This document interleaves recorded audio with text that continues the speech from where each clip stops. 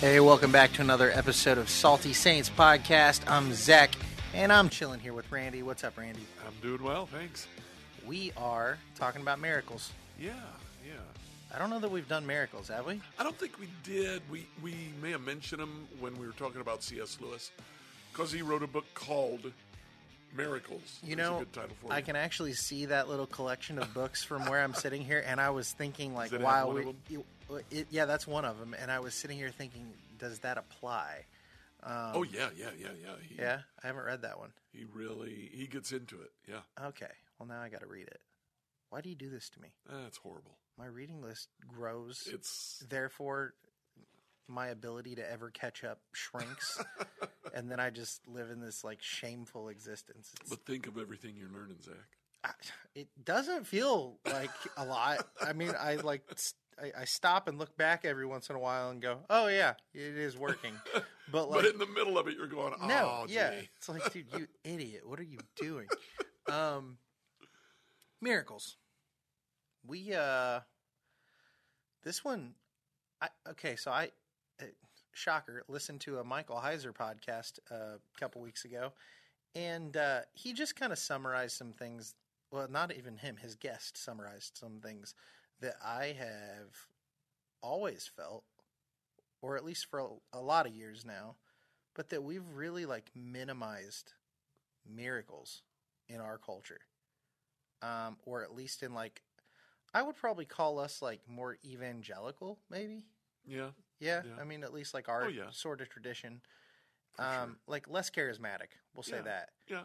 And like, I feel like the more evangelical traditions, or like even like the Methodist Church or Wesleyan Church, or whatever. Like, I feel like miracles just kind of like, it's like, oh yeah, like they happened, and I guess they could today. And I'm kind of over here going like, man, like seemed like they were a whole lot more like ready for them to happen back then, yeah. And I think there are still people that live that way today, but I don't feel like There definitely are. Oh, but yeah. but not in this country. Ooh, I don't know. I think there are expressions. Oh Okay. man, we're gonna open up a can of worms with that. I think there are people that expect miracles to happen constantly today. I also think there's a whole lot of charlatans out there. Yeah. I kind of think there are maybe two or three kinds of people. There's the people that just don't expect a miracle. Mm-hmm. Hey, I'm sick, so I'm going to go to the doctor. If the doctor can't help me, well, gee, sucks to be me. Then there are those who they say, oh yeah, miracles. I see miracles all the time. We were just I see talking miracles about that. every day, and I see miracles every way. The Insane Clown Posse. Insane Don't listen to Clown it, Pie. folks. It's a song, and it's a vulgar song. We'll come back around to it, I'm sure.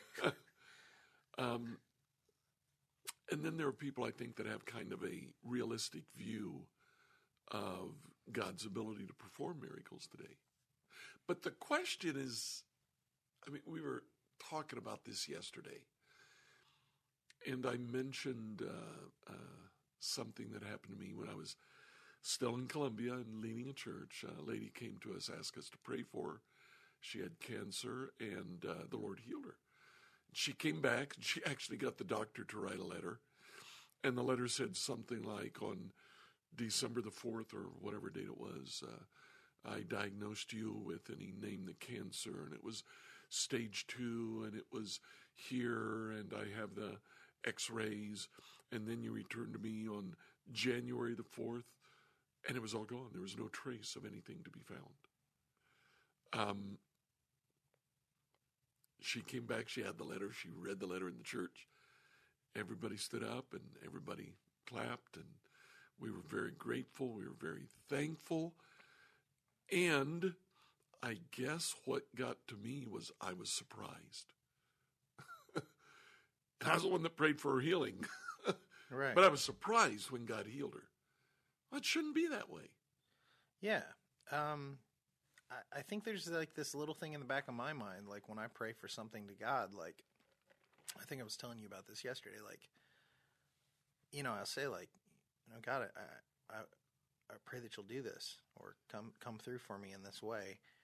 And, then I pray but your will be done kind of side of it. And it's almost like I'm praying that, expecting it to fall on that side of things. Are we throwing a caveat out there so that, okay, so if this doesn't happen, I can just go back and say, well, it wasn't God's will. Yeah, and it's like, it's like we are to pray that your will be done, but with full expectation that he will do what I expect him to do. Not like Right. genie from a bottle kind of thing, but like you should be praying for something that would already be within the will of God, or you would assume would be. There's a great story in the book of Acts, Acts chapter 6. Peter and John have been imprisoned, and they've actually been condemned, and they're going to die. Next morning, sun comes up.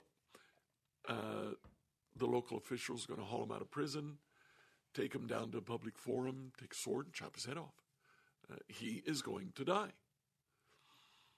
And church gets together and they start praying, oh, Lord, free Peter from prison. And the angel comes, appears to Peter, opens up doors, opens up holes in the wall. Peter walks through the holes, thinking he's in a vision. And all of a sudden, he's out in the streets.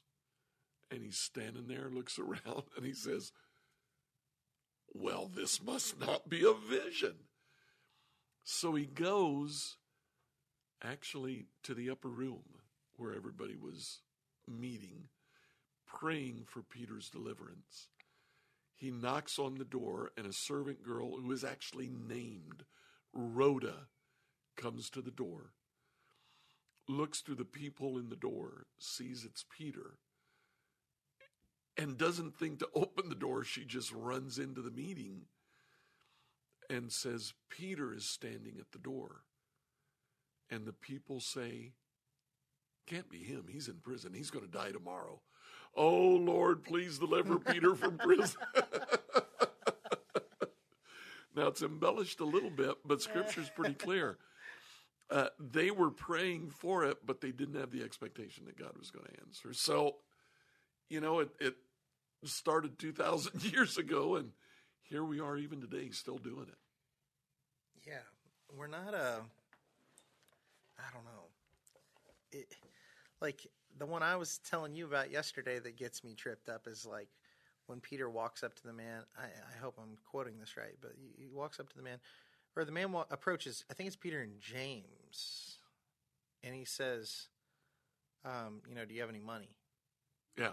That you can spare? And Peter says, I don't have any silver or gold, but let me give you what I can. And he grabs him by the hands and lifts him up. And the man was lame, right? He was paralyzed. He was paralyzed, and Peter helps him to walk. And it's a miracle right there on the spot.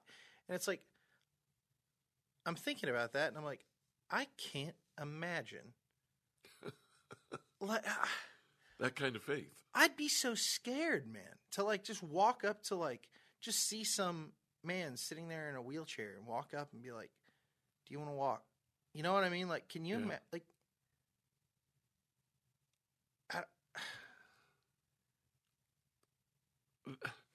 Part of the problem is there are, you mentioned it before, there are charlatans out there. Town I grew up in, Buckland, Ohio. There was a girl, she's a good friend of my sister, and she had polio when she was young, and she walked with leg braces. An evangelist came to town, he spoke in the church, and he had a healing service and saw her there, so he went down and he said, do you have faith? She said, yeah. He said, take off your braces. She took off her braces. He said, stand up and walk. She stood up and she walked, but she did incredible damage to her legs. And within about a week, she was back. I think for a while she was actually off of her legs while they recovered from her trying to walk without the braces. So, those kind of things happen. And maybe, I don't know, maybe we're just so cynical that we tend to think, well, that's all this is. There are charlatans out there who put on a show. But the fact of the matter is, I do believe that God still does miracles. Yeah, I do too. I think and before we move on, I think the part that's hardest for me, it's not just that I know that there are charlatans, because I know that there are charlatans. The Sure. Bible's incredibly clear that there are false teachers and prophets and whatever. But I don't know that I've seen a miracle. And that makes it a whole lot harder. You know what I mean? I don't know. But part of me, that's why I think God would want to be like, here you go, buddy. That's, you got it. I don't know. Yeah. Yeah. But, yeah. I think it's important we describe what we mean. Yeah. Start out by defining what is a miracle, because I think part of the evangelical culture, we want to say there are miracles, but we don't believe that the unexpected will happen. So we redefine a miracle to have really broad meaning. Yeah. Miracle of life, or there's I think it was the 82 Winter Olympics when the U.S. team beat Russia for the gold medal, and the announcer shouted, "Do you believe in miracles?" Well, yeah, I do, and this was not one. Yeah. No, that was it's a cool occasion. Oh, gosh, yeah. It's a great thing that happened. Yeah. But it doesn't exactly fit our definition. But these were right? talented kids, too. Exactly. And even the coach, if I remember right, they did a movie on it, and it's a great movie, Kurt Russell. Yep. He says 9 times out of 10, Russia's going to beat us, but not tonight. Everybody goes out and they just play their hearts out, and they end up winning. I love that. Yeah, I believe in hard work, too. Yeah, exactly. So the definition we've got for miracle is coming out of the Oxford. Wait. I don't know which dictionary this is coming from. I thought it said Oxford, but maybe not. The definition is a surprising and welcome event that is not explicable by natural or scientific laws, and is therefore considered to be the work of a divine agency. So they give the example of the miracle of rising from the grave with Jesus. Yeah, it's something that defies natural physical law. I've always thought of a miracle as a time when God steps in and he suspends what should occur. He suspends natural law and shows his sovereignty, shows he's in charge. So what are some examples we could talk about from biblically? The first one that comes to mind, we've got, healing the lame, healing the sick, raising the dead. Right. But you've got Israel leaving Egypt and the sea splitting. Yep. Water doesn't do that. Is it Joshua that tells the sun to stop? Yes, it is. And it is. And it's like the sun stays in the Stands sky still until he finishes his battle. Yeah. I think Josephus actually records something about that at some point. Probably so. I need to go look into that. Yeah. But you got that. So the burning bush, that it's on fire, but it's not consumed by the fire. Donkeys talking. Yeah, the donkey talking to Balaam. Yep. Now that you mentioned Baal, the prophets of Baal, Elijah. Elijah confronts 450 prophets of Baal and 400 prophetesses of Asherah. Yeah. And God rains down fire from heaven and consumes a sacrifice. Yeah. Yeah, and they're doing everything in their power, and nothing's happening on their side of things. Cutting themselves and dancing, and great he's just story. Taunting them the whole time. That one's so funny to me. I love it. Yeah, he's just so snarky in the whole thing. It's gorgeous. Well, it's just not what you expect from this prophet of God, which you think of as this prim and proper individual. Right? Yeah. And he's just like, not at all. Is your God using the bathroom because he's not here? Shout a little louder. Maybe he's taking a nap. I love it. But yeah, I mean, you've got all these things that just don't happen. Right. You've got droughts, and then you have miraculous rains. Water you into have wine. Water into wine. You have fish.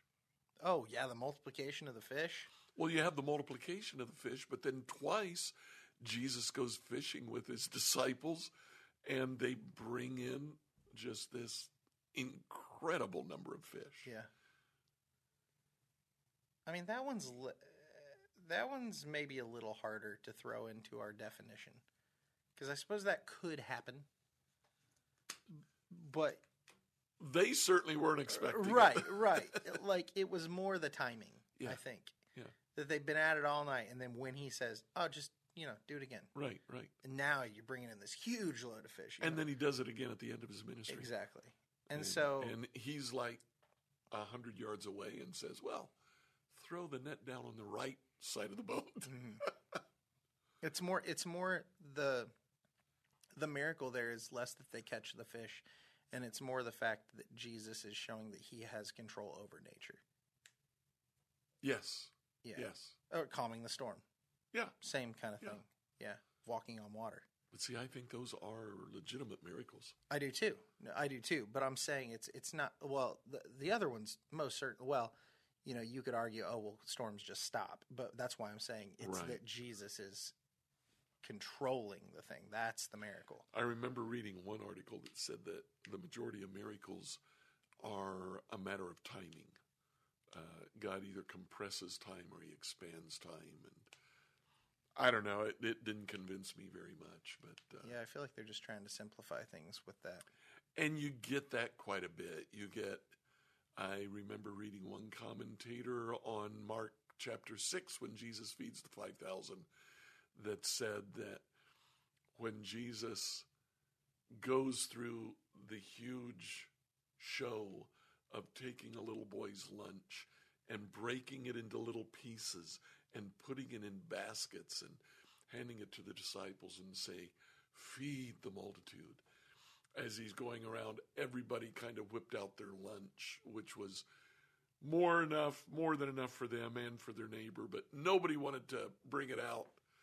They just whipped out their lunch, and when he took up the leftovers at the end, there were 12 baskets. It's annoying to me. That is so not what's taking place. It's clearly not what it's even trying to convey is taking Right. place. Like, Right. the story is clearly not trying to be like, oh, this is a rational thing we can explain. Like, either it's what it said or it's an absolute lie. Yeah. Pick one. You can't rationalize this. That's right. Like, I don't know, man. Anyways. But yeah, like, beyond just seeing miracles biblically, though, I think that there are theological references that can help us understand miracles. There are. You have any off the top of your head? Because I can dive in if you need me to.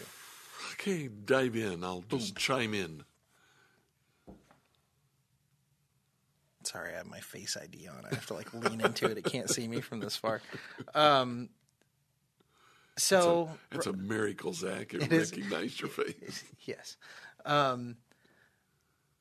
So yeah, you've got Mark 10:27, which is kind of mirrored in Luke 18:27. Jesus looked at them and said, "With man this is impossible, but not with God. All things are possible with God." And that's talking about the camel going through the eye of the needle. Right. And so Jesus is kind of laying this foundation of it's not about man. Mm-hmm. It's kind of just about trust that God can do what God says he can do. Another one, Jeremiah 32:27. I am the Lord, the God of all mankind. Is anything too hard for me? You've got Jesus in Mark 9:23. He says, "If you can," Jesus said, "everything is possible for one who believes." Luke 8:50. Hearing this, Jesus said to Jairus, "Don't be afraid, just believe, and she will be healed." Luke 1:37. For no word from God will ever fail. You just see this constant. It's faith. It's faith. It's faith. It's faith. So, Zach, there are those out there who would say that miracles were 4 Bible times. and that after Bible times, that's not the way God operates. What are Bible times, first of all? It's still Bible time, kids. We don't have any stories written about us in Fair the enough. Bible, but like it didn't stop. It wasn't like God's like, and done. Right, Yeah, now right, go right. on with everything else, guys. Like, I don't get it. Yeah. I know there's a lot of, I think John MacArthur is of that school of thought. Wouldn't surprise me. I think. Sorry if I'm wrong, John MacArthur, if you ever hear this, and if you have, we've made it. But I don't. I do think that I heard him say something like that once. I don't. Well, think there's that's certainly those who say that the gifts of the Spirit are not for us. That was for the apostles. That's probably a more common thing to say. Do you believe that though? No. Yeah, like I just don't. It's kind of like this to me. If we're to look at that, if we're to look at every time Jesus in his teachings says, you know, you'll do greater things than this, right? Like Yeah. Jesus performs a miracle and he says, no, you thought that was good? You guys are going to do greater things than that, right? Okay. If we take something like that and go, oh, well, he wasn't really saying that to us, where do we draw the line? Right. Yeah. Was it just all to the apostles and then none of this is to, oh, sorry, guys, we're not really going to salvation, heaven. God so loved the Yeah. world. That's only us. Yeah, exactly. Oh, sorry, just the apostles went to heaven. Everybody else is going Right. to burn in hell. That's right. Like, where do we draw the line? We don't, like, we have to be incredibly careful. So there's definitely no place in Scripture that says that miracles end at a certain age. No, but there are people like, Yeah. we said, that kind of say, stopped it in biblical times. And it's like, no. I mean, they're still happening all around the world. And so this guy that was just on Heiser's podcast, I'll look it up by the time we're done here, but he wrote a book. He's actually written a few books. This newest one that just came out is a condensed version of what he had previously written. The original was like 4 volumes, and it was like 4,000 pages. Oh, my goodness. And it was just about Acts, I think, if I recall. And A commentary on Acts? no, he's like going through and he is like deep diving the theology of miracles. Oh, wow. So just about miracles Just in Acts. miracles in Acts. 4,000 pages. 4,000 pages. Huh. And it's not just that. He then goes through and he heavily vetted every instance of somebody saying that there was a miracle today and through Okay. history. All recorded miracles. And he goes through and he vets them. Like, he's not just like going through and saying like, oh, these are all legit. But he has thousands upon thousands of examples of going through these miracles. And there's so many of them that are in like medical journals, kind of like you were talking Yeah, about earlier, yeah. where it's like the doctors are saying like, yeah, this thing that just happened is impossible. Right. And yet it But has it happened. happened. Here it is. I don't know, their eyesight was gone and now they can see, and there is no rational reason to explain why they can see now. Stuff like that. And it's just hundreds of examples of things like that. There are people being raised from the dead in the book. There's one of the things is he's talking about a guy wakes up in the morgue, like, Oh. and like it's journaled, it's documented, it's real, and like you can argue why those things scientifically, oh well, we messed up, we got it wrong, he wasn't really dead or whatever. But it's like when you've got thousands and thousands and thousands of examples of these things, not all of them are going to be true, but should that not point you to the fact that something is happening here? Like, and most of it doesn't happen in America. Most of it doesn't happen in Western culture. Most of the stuff is happening in like China or like in these Interesting. third world countries, these places where it's all they've got is to Yeah. trust in God. And it's I do know. I mean, I lived in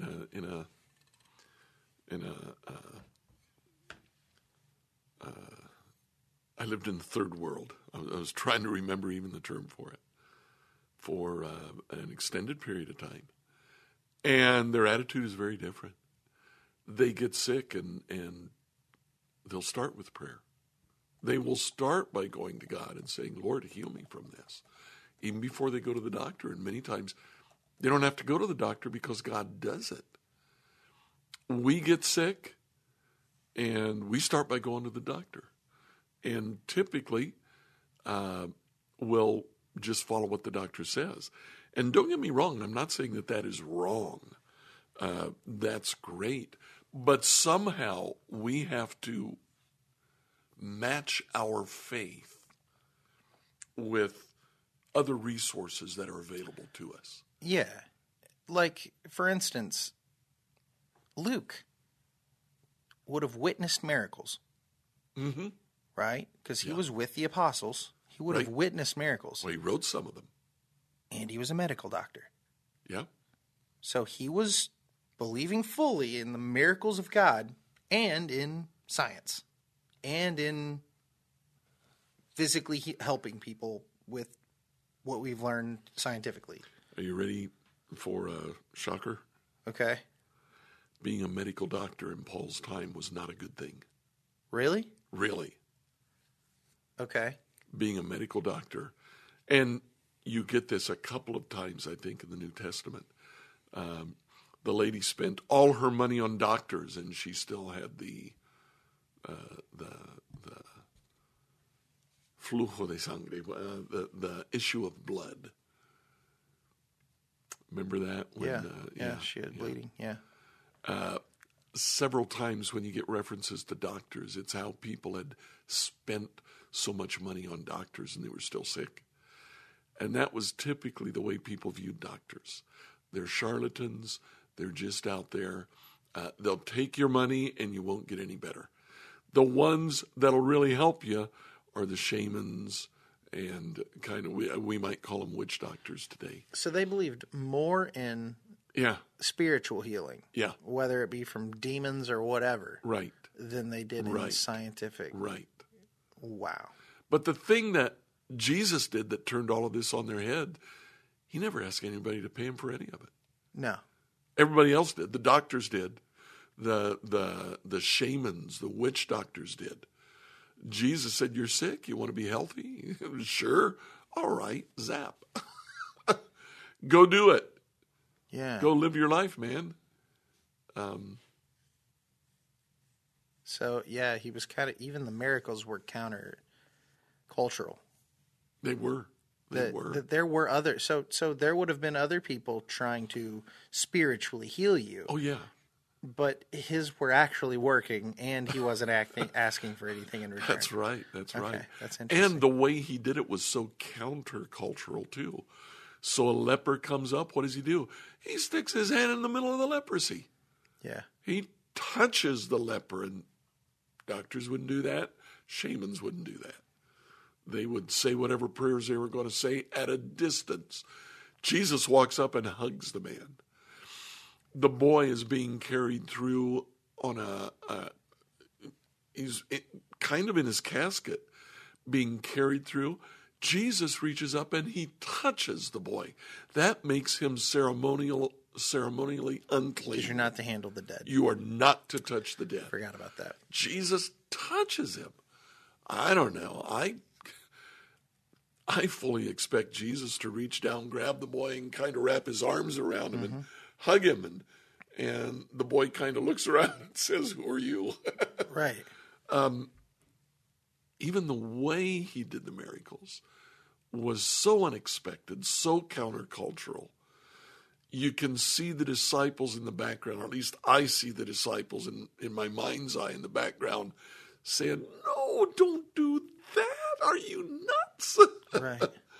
And all of a sudden, yeah, instead of Jesus becoming leprous, Jesus's health is more contagious than the man's leprosy. Yeah. And the leprosy just falls to the ground. Okay. Sorry. Random thought. So we're talking about miracles Jesus performed. Right. Well, among other things, yeah. Right. Well, I mean, just at this moment. Right. So what miracles did the apostles perform? Outside of the book of Acts, you don't have a record of the apostles really doing anything. You have a record that says, And they went and they healed the sick and they cast out the demons and they did miracles. But we don't have any of the stories. Well, it's so funny because that's Not almost until like the book of Acts. well, it's almost like that's the less important part. Yeah. It's like, yeah, they did all this other stuff too. But anyways, here's what happened Like with the church. Jesus, yeah. It's so funny. Real quick, I did find that source on that book. The guy's name is Dr.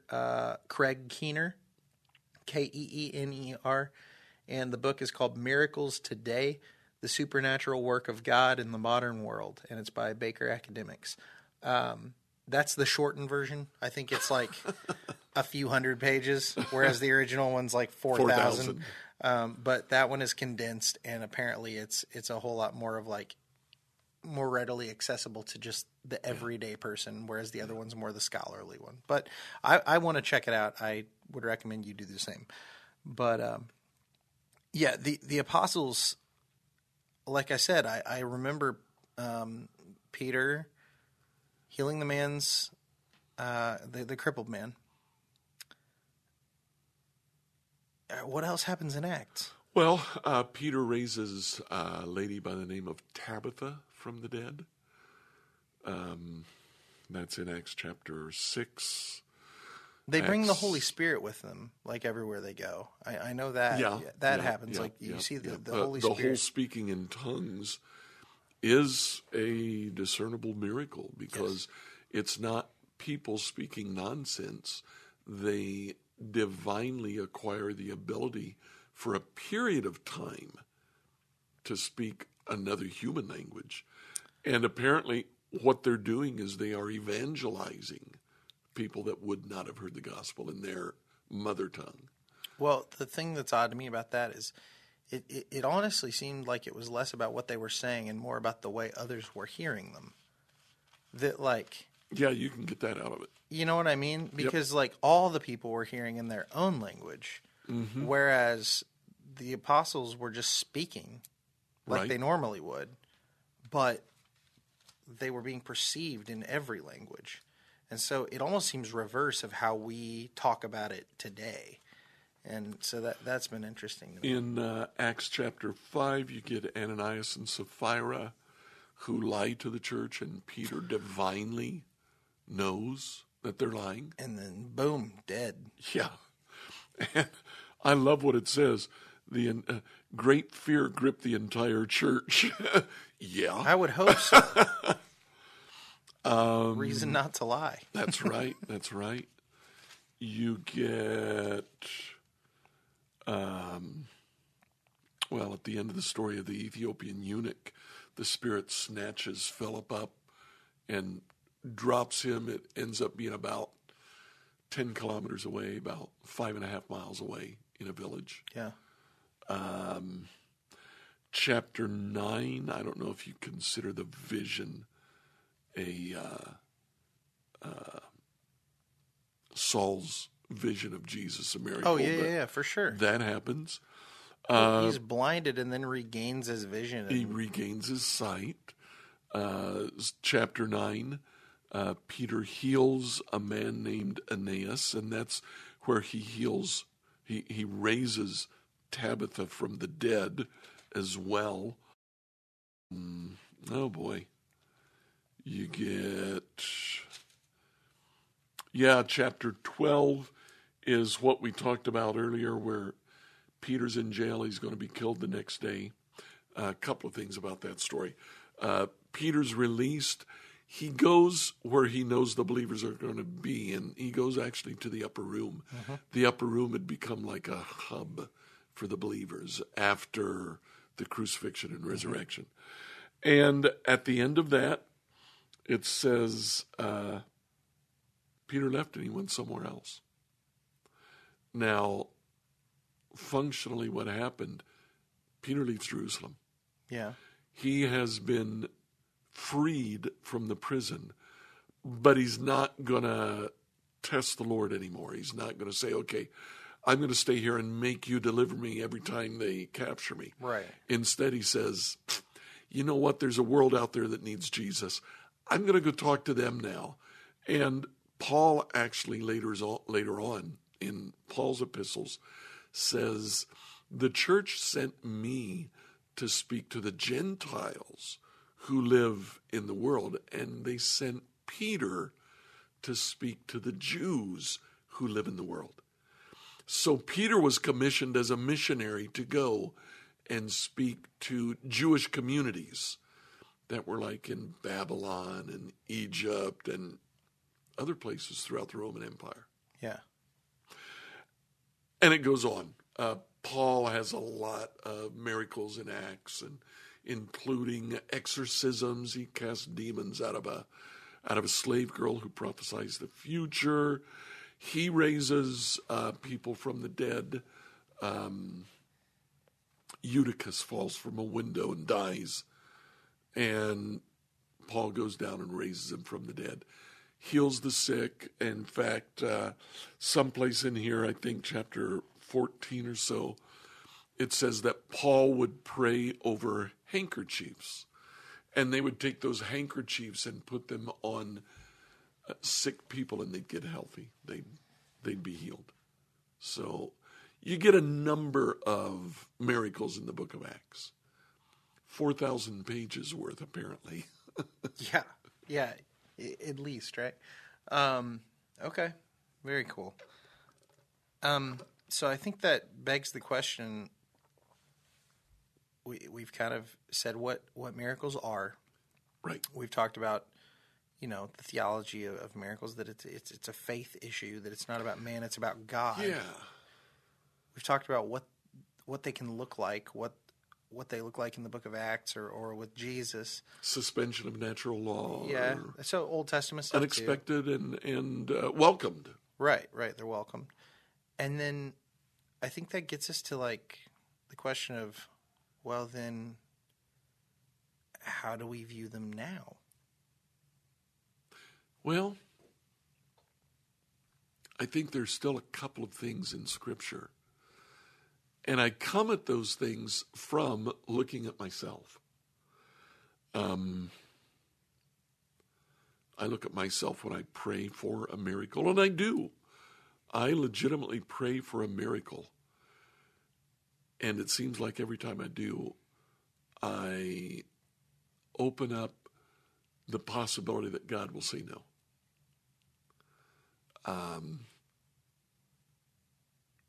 Just between you and me, if you promise not to tell anybody else, it's probably because of my lack of faith.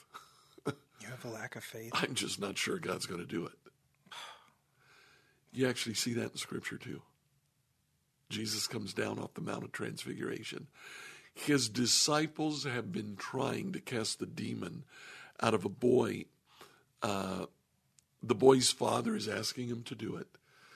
And what the demon does when he takes control of the boy is he tries to get the kid to commit suicide. He jumps in water, tries to drown himself, or he jumps in fire, tries to burn himself. So here's this father beside himself saying, please help me. I don't know what to do with my son. I can't go to work. I've got to be with him 24/7. I can't go to sleep because if the demon takes him, he might grab a knife and slit his own throat. Jesus says, do you believe? And the man answers, and I love the answer, oh Lord, I believe. Help my unbelief. The guy recognizes, yeah, I have a level of faith. If I didn't have at least a level of faith, I wouldn't be here talking to you. I have a level of faith. Do I think you're going to do it in this moment? Tell you what, Lord, no, I don't. I believe. I've got a level of faith. Help me, Lord. Help my unbelief. And of course, Jesus heals the boy. And is it there that he talks about faith that'll move mountains, or the mustard seed? Yeah, I guess that's somewhere else.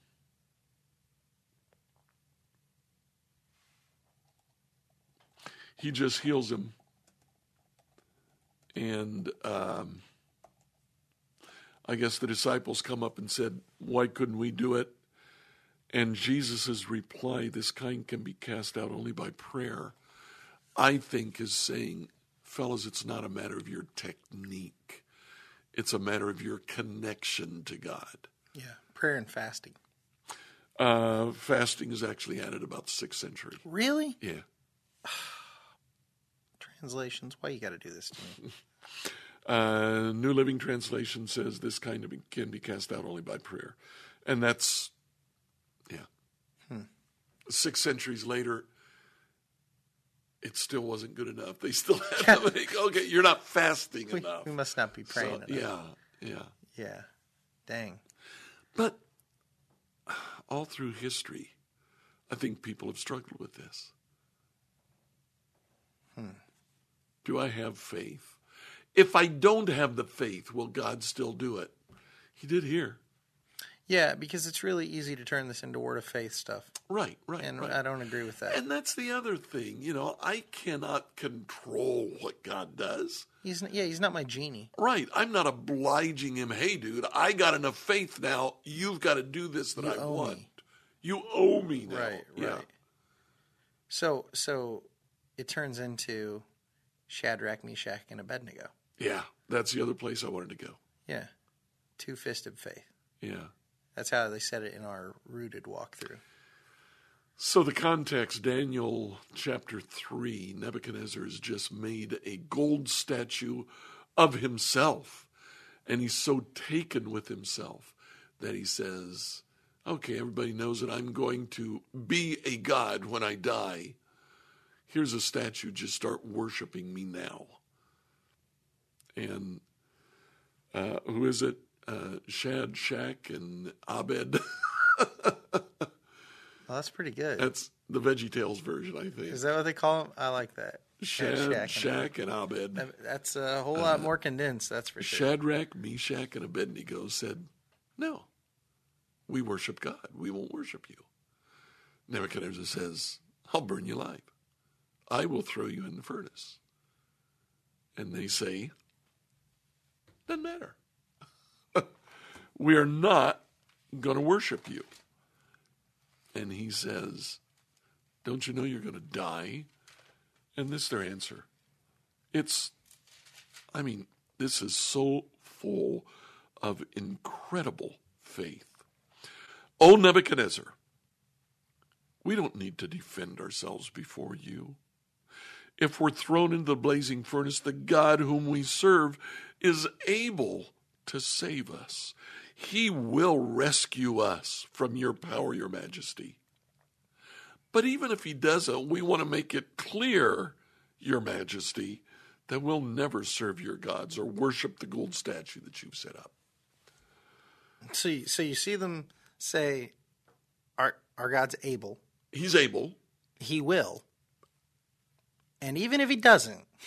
Doesn't matter. Doesn't matter. Doesn't change anything. We're still doing what we're doing.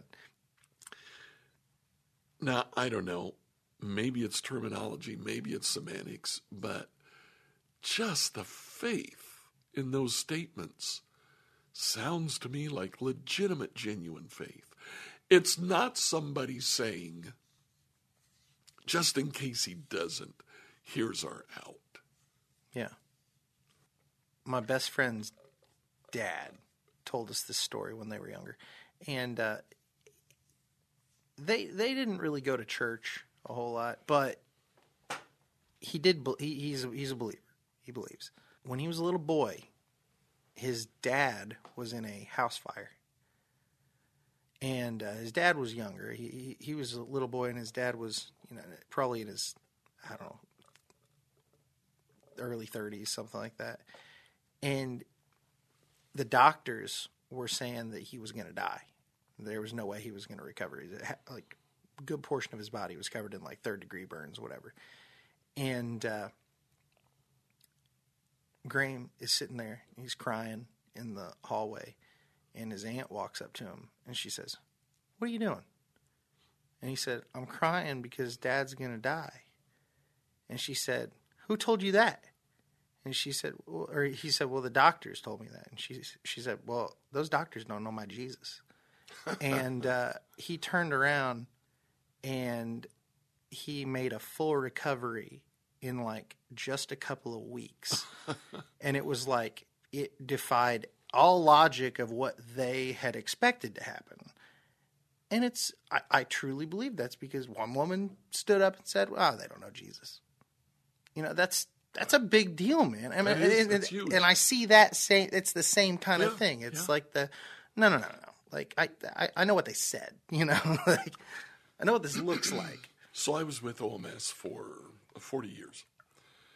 And every summer at their summer conference, OMS would have as one of the services a healing service, because OMS believes that God still heals today. And I would attend them. They were very moving services, and people would come forward and they'd ask for prayer. And Wesley Duell, the president of OMS at that time, and others would pray for them. Eventually, I was asked to be one of those who would pray for people. And I was one of those standing up in front and people coming to me and saying, "Please pray for me." And I was praying, you know, "Oh, Lord, if it's your will," because I didn't want them to feel bad if they weren't healed. Then one year we had a man come from Bangladesh, Myanmar, Philip Arakari. Now, Philip was a prominent businessman in Bangladesh. In fact, he knew and introduced people to the Prime Minister of Bangladesh, back when it had a Prime Minister. He was, by Bangladesh standards, a very rich man, one of the richest men in the country. He was also a believer, and a very devout believer. And he believed that God would heal. He started a church movement in Bangladesh, oversaw planting of literally hundreds of churches. Not that he did himself, but the organization that he started was doing it. But this fellow legitimately believed that God would listen and God would heal. And one summer, during one of the conferences, he was one of the guys that was praying for people, and to hear him pray and hear me pray, Jiminy, if I had gone forward and I had asked somebody to pray for me to be healed, and if I had gotten a Randy and Randy had prayed his prayer, I would have looked over at Philip and gone, I would have went and stood in his line too. He would reach up into heaven and grab a hold of God's robe and pull his face down and say, "Heal him, God." I mean, there was no, "Let this be your will," or "If it's not your will," or he was saying, "Heal him." But if God didn't heal him, it didn't matter. You know, even if he doesn't, it doesn't change my faith. There's a reality that sometimes God does have other plans. I don't think we always have to present that, especially when we're presenting it as an out. It was his plan for Jesus. That was Jesus' prayer. I mean, nobody's got better faith than Jesus. And he said, "Lord, I if it's possible, I don't want to do this." Yeah. And God said, "The only way." And Jesus said, "Okay." Doesn't change my faith. In this case, it doesn't change my commitment to obey you in everything that you ask me to do. And I think that's kind of where Romans 8:28 comes in. And we know that in all things God works for the good of those who love him, who've been called according to his purpose. That even when the prayer's not answered in the way we want it to be, even when God's response to our request is not what it seems like it should be, we have to trust that it is what it should be. That God is doing what is best. Whatever's happening, like, I don't know. Let's use Jesus as the example. Jesus had to die. Yeah. But the reason Jesus had to die was because for the good of Christians, for the good of all people that would believe in Jesus, that they could live through his death and resurrection. That's right. That he didn't get spared the cross. He didn't get spared that death because God had something bigger that was going to come out of that, and more good was going to come out of it than the bad of Jesus' death. Is that a fair way of looking at it? It absolutely is. And so even when our lives are not, or our miracles aren't answered in the way we think they should be, our prayers aren't answered with the miracle we want, God is working, and he's working for the good of those who love him, whether we see it or not. Yeah. And so that's when we need to be like Shadrach, Meshach, and Abednego. Right. And say, yeah, he's going to do this. He can, he will. And if he doesn't, that's okay because he's still God and he's still good, and I trust him. That's it. So what does that mean for us today? We get sick. How should we pray? Pray for what we need. I mean, that's what Jesus told us to do. I mean, use the Lord's Prayer as your rough draft. I mean, our Father who art in heaven, hallowed be thy name, Yeah. God, you're holy, you're good. Here's what I need. Please give me what I need. Keep me from evil. Help me to love people. Help me to care about other people. Should we say, if it be your will? I think so, but we have to be careful what we mean when we say that. Yeah. It's not an out. It's not a cop-out. Right. Don't let that be your out. Mean it. Like, God, you'll do this. I know you'll do this. I know you'll do what's best for me. But I want to obey you first and foremost. Exactly. If your will be done isn't there, kind of like you said. So if it doesn't happen, then I can be like, oh, well, well, I guess it wasn't his will. Yeah, no, it's there because genuinely we mean it. We mean it. We need to be like, no, like, here's what I'm asking of you. I know you'll do it. And the Bible says it. It says it like that whole line about gathering the elders. Did we read that one? I don't think we did. No, we didn't. James. Yeah. James 5. So if you're sick, to call the elders of the church, have them come to you, have them anoint you with oil and pray over you, because that prayer will bring healing, is what it says. It does. Will bring healing, Yep. not might, Yep. if it be God's will. No, it says will, and that's where we need to go first. Yeah. He will do it. He'll do what's right. But if it doesn't happen, then you need to understand that it's because something greater is happening, that God's will is being carried out in a way we can't see or understand. So should we stop going to doctors? No, because God's given us doctors. It's a blessing. It's a wonderful thing that we have doctors. But while we're going to the doctor, we should be praying for a miracle. That's the way I see it. Like, I think I told you the other day that there's a fellow, David Siemens, who once a year he would preach a sermon on healing, and he would start by saying God always heals, and then he would qualify what he means. Sometimes God heals supernaturally, and he meant it, and he had examples. Sometimes God heals through natural processes. Illnesses run their course, you get better. Sometimes God heals through doctors. God has given doctors abilities, understanding, and I know of Christian doctors who pray before every surgery because they recognize that there is a power greater than them who is ultimately in control.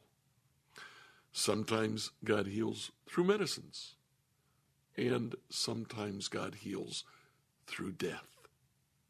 Because when we are resurrected, we are not resurrected as an ill, sick person.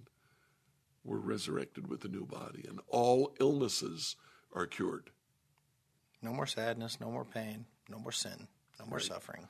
No more COPD, no more paralysis, no more cancer, no more anything. God heals, and he always heals Sometimes not in the way that we want him to, but if we're his children, he will heal us. And that's just where it boils. I mean, really, the real central concept here is the sovereignty of God. Yeah. Is recognizing he is all powerful. And what that means is he is more than capable and more than willing to heal you. But if he decides that's not the right move, then he's still right. Yeah. And we don't need to be upset about it. Right. Because something better's happening here. And that's how Jesus saw it. So, yeah. Man, that's crazy. That's tough. But I would like to see the evangelical church. And I hate saying the evangelical church because it carries so much like negative weight with it, I think. Yeah. But just like the church, the Protestant church in general, whether you're charismatic or you're not, I would like to see a resurgence of miracles. And I think the reason we don't see a lot of them is because we just kind of don't believe in them anymore. Yeah. I want to see one. It's a topic for a different podcast, but there's an entire school of evangelism called power evangelism, prominent back in the 70s and 80s. It's like power walking. Not exactly. Okay, sorry. It's Thought more I'd take a like stab at it. it's more like what our church evangelist said in India. India, the church was really growing, and we asked our evangelists in India how it was that they shared the gospel and planted a church. And they said, "Oh, miracles." Say what? They said, "Well, we'll go into a town. We'll tell them that Jesus saves. He saves your souls and he saves your body. And we'll ask people, are you sick? Come to us and we'll pray for you." They come to us. We pray for them. They're healed and we plant a church. I love that, man. Power evangelism. It's a whole lot less corny than it sounds. Oh my goodness. Oh my goodness. The faith of those people. That's awesome. Absolutely incredible. Well, I want to see that. Yeah. I want to see that happen here. Yeah. Lord knows we need it. Well, we need to be bolder in our prayer then, don't we? We do. We do. And there's so many believers that I know, that I talk to constantly, that are afraid to pray.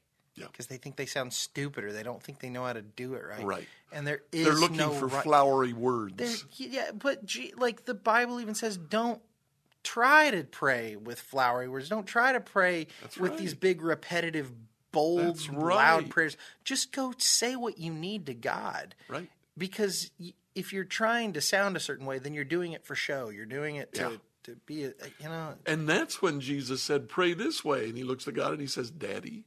Yeah, that's how it starts. With the way a little child would call for their parent. Father. Yeah. Daddy. But, I mean, that was a huge reframing of the way the Jews would have thought of God. Oh, my goodness, yeah. I mean, that would have been a crazy thing to say. They were all about the show. Yeah, but then to turn around and, no, it's like a little kid talking to his dad. Like, I need you. Can you help me? Yeah, that's what we need. That's boldness. Love it. Boldly call God Daddy. All right, Randy. Got anything else for me, Zach? I do not. That's my line. That's my line. You going to steal it? All right. I am. Guys, thank you so much for listening to another episode. If you got questions, you can send those to us at questions@becomehope.com or saltysaints@becomehope.com. Give us a like, give us a subscribe, leave a comment, give us a 5-star rating, share. Show us some love, whatever platform you're on. Do what good you can for us. Let's spread the good news of the gospel. And until next time, stay salty. I'm Billy Yancey, entrepreneur, fitness cowboy, father, retired Navy cornerback, and now podcast host. Listen to my new show, Billy and the Goat, on Life Audio. Happy listening.